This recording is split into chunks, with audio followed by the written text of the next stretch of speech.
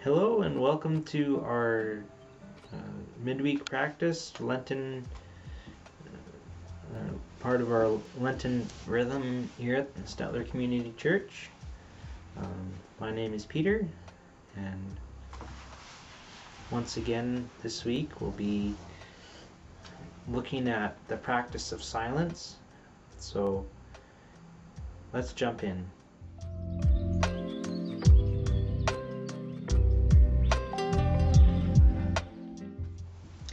Now, if you've been following along for the last little while, you'll have followed a couple of reflections on silence already. And one thing that may have come up is that you may have thought, wow, silence is hard. This practice of being silent externally and internally isn't easy, and if you've tried the practice, it is kind of hard, and it takes intentionality. There's the logistics of when to try and practice. If it's the middle of or morning and you're trying to get kids off to school, there's chaos and uproar everywhere, and that probably isn't going to work super well. And so it takes some planning about when and how you can practice silence, and it also takes time. It's a whole lot easier, and I know from experience it's a whole lot easier to say, yeah, I'd like to do that, than to take 5 minutes even out of your day to carve that time out and be consistent with that. It takes time, and it's not super easy. And you may have also found that it takes some determination. The inner noise, the inner dialogue, when you begin a time of silence, can be deafening. It can feel like, silence, this time of reflection and being present to yourself and to God, isn't working. And so then that can feel like a disappointment.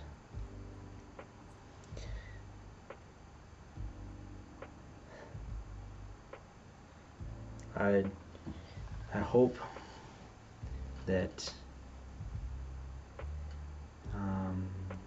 if these things are true, that you'll stick with it, and I'd like to encourage you as we go on, that yes, it is hard, but stick with it.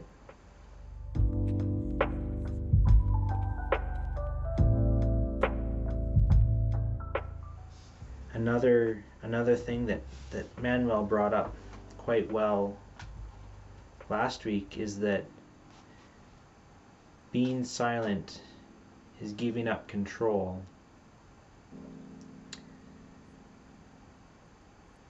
That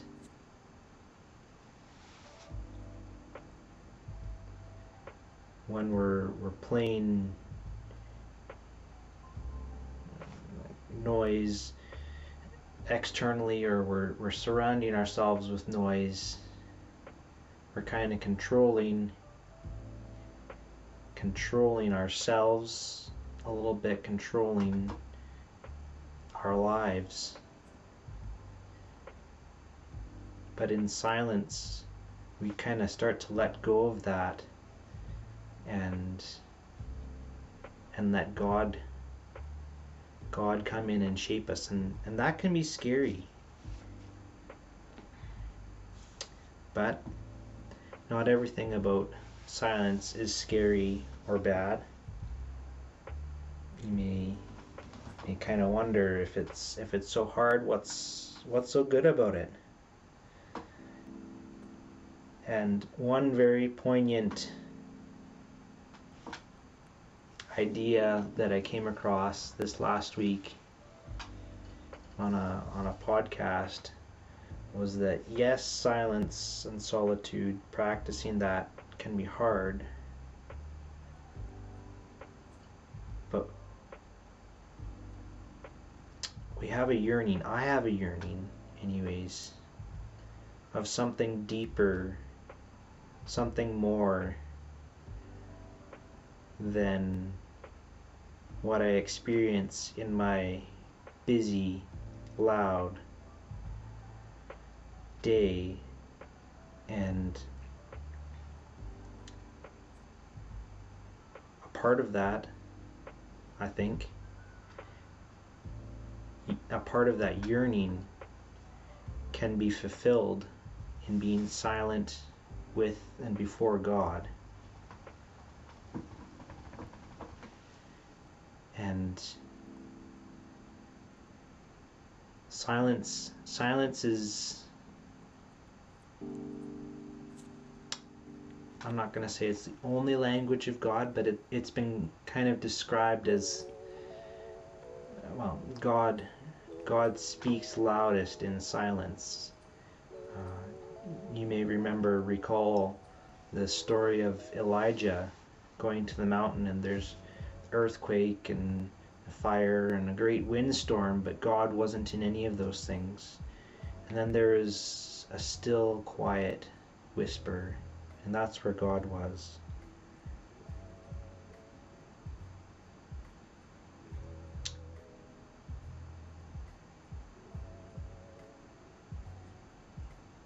And so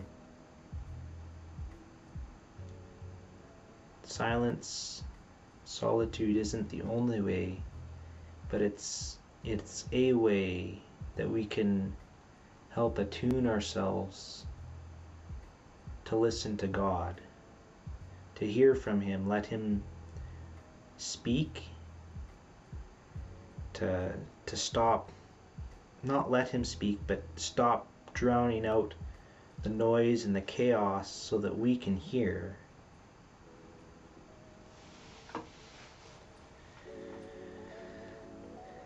As Manuel also brought up, silence and solitude isn't necessarily just in the moment, doesn't affect just the moment. It's, as you practice it, it can change your lifestyle so that you slow down and listen more just in general. And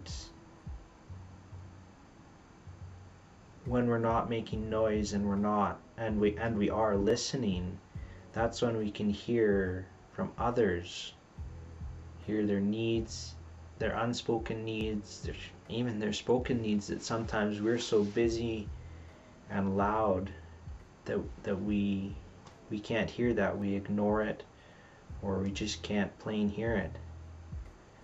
We also drown out that dialogue within ourselves,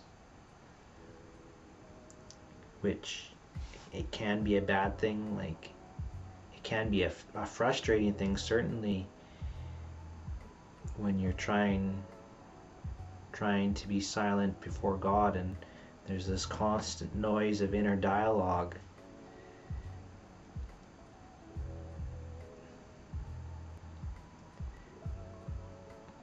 But it is also dangerous, or missing something, to ignore that dialogue as well.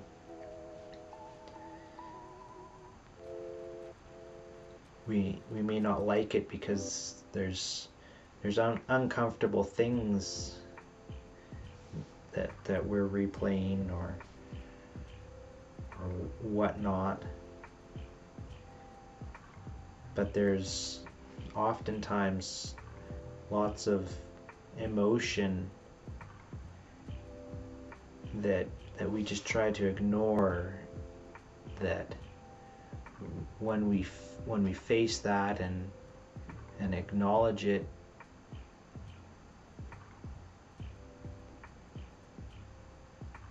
then we can be we're more true to ourselves, and we can also understand it, and if there's brokenness, then work towards healing.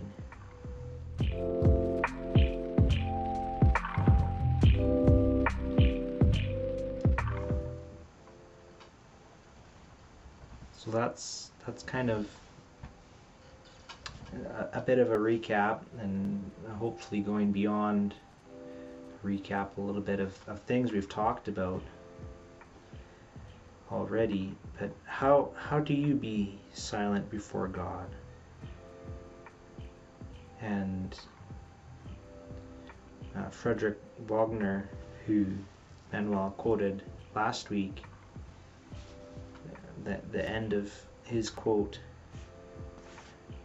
I think put it well, that it's just by keeping silent. Now there's some nuance beyond that. As we've said, like, planning and preparing is great, but it is also so simple that if you plan it or not, if it just comes up that you have a free moment, a minute or half an hour, and you just sit in silence or stand or walk, whatever, and you focus on listening to God, that in a nutshell is what this practice is. At first you may not be good at it. I wouldn't say that I'm very good at it now.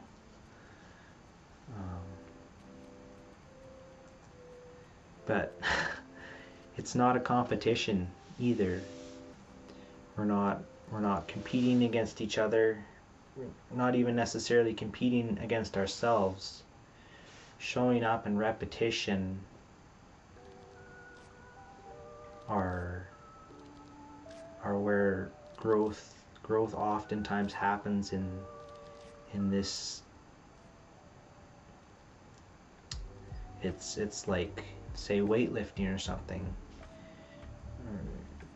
I can't necessarily bench press 500 pounds. I probably wouldn't ever. I can't bench press 200 pounds. But over time, if I train myself, then maybe I could, or I could bench press 150.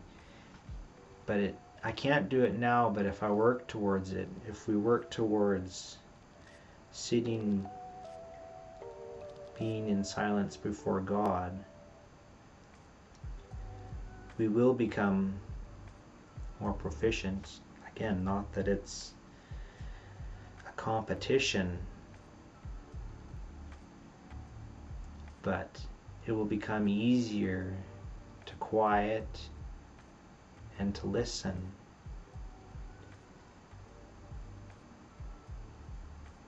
Another thing that can be helpful is to find someone to talk to about practicing silence, whether it's a friend or a family member, maybe a coworker. That can be quite helpful.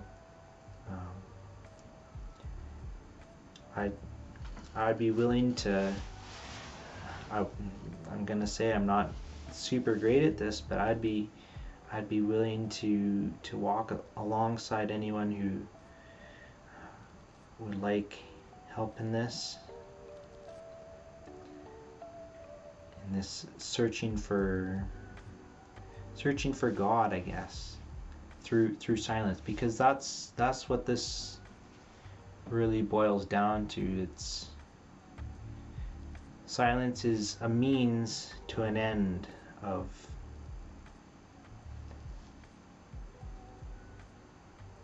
listening to God and then hearing from God, so that we can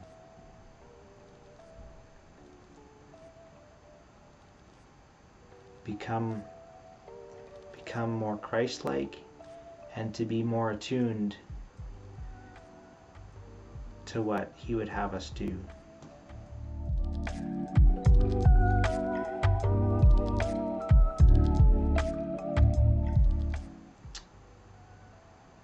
If you would like to contact me, you could message the church Facebook or comment below, and we'll sure try and make that happen.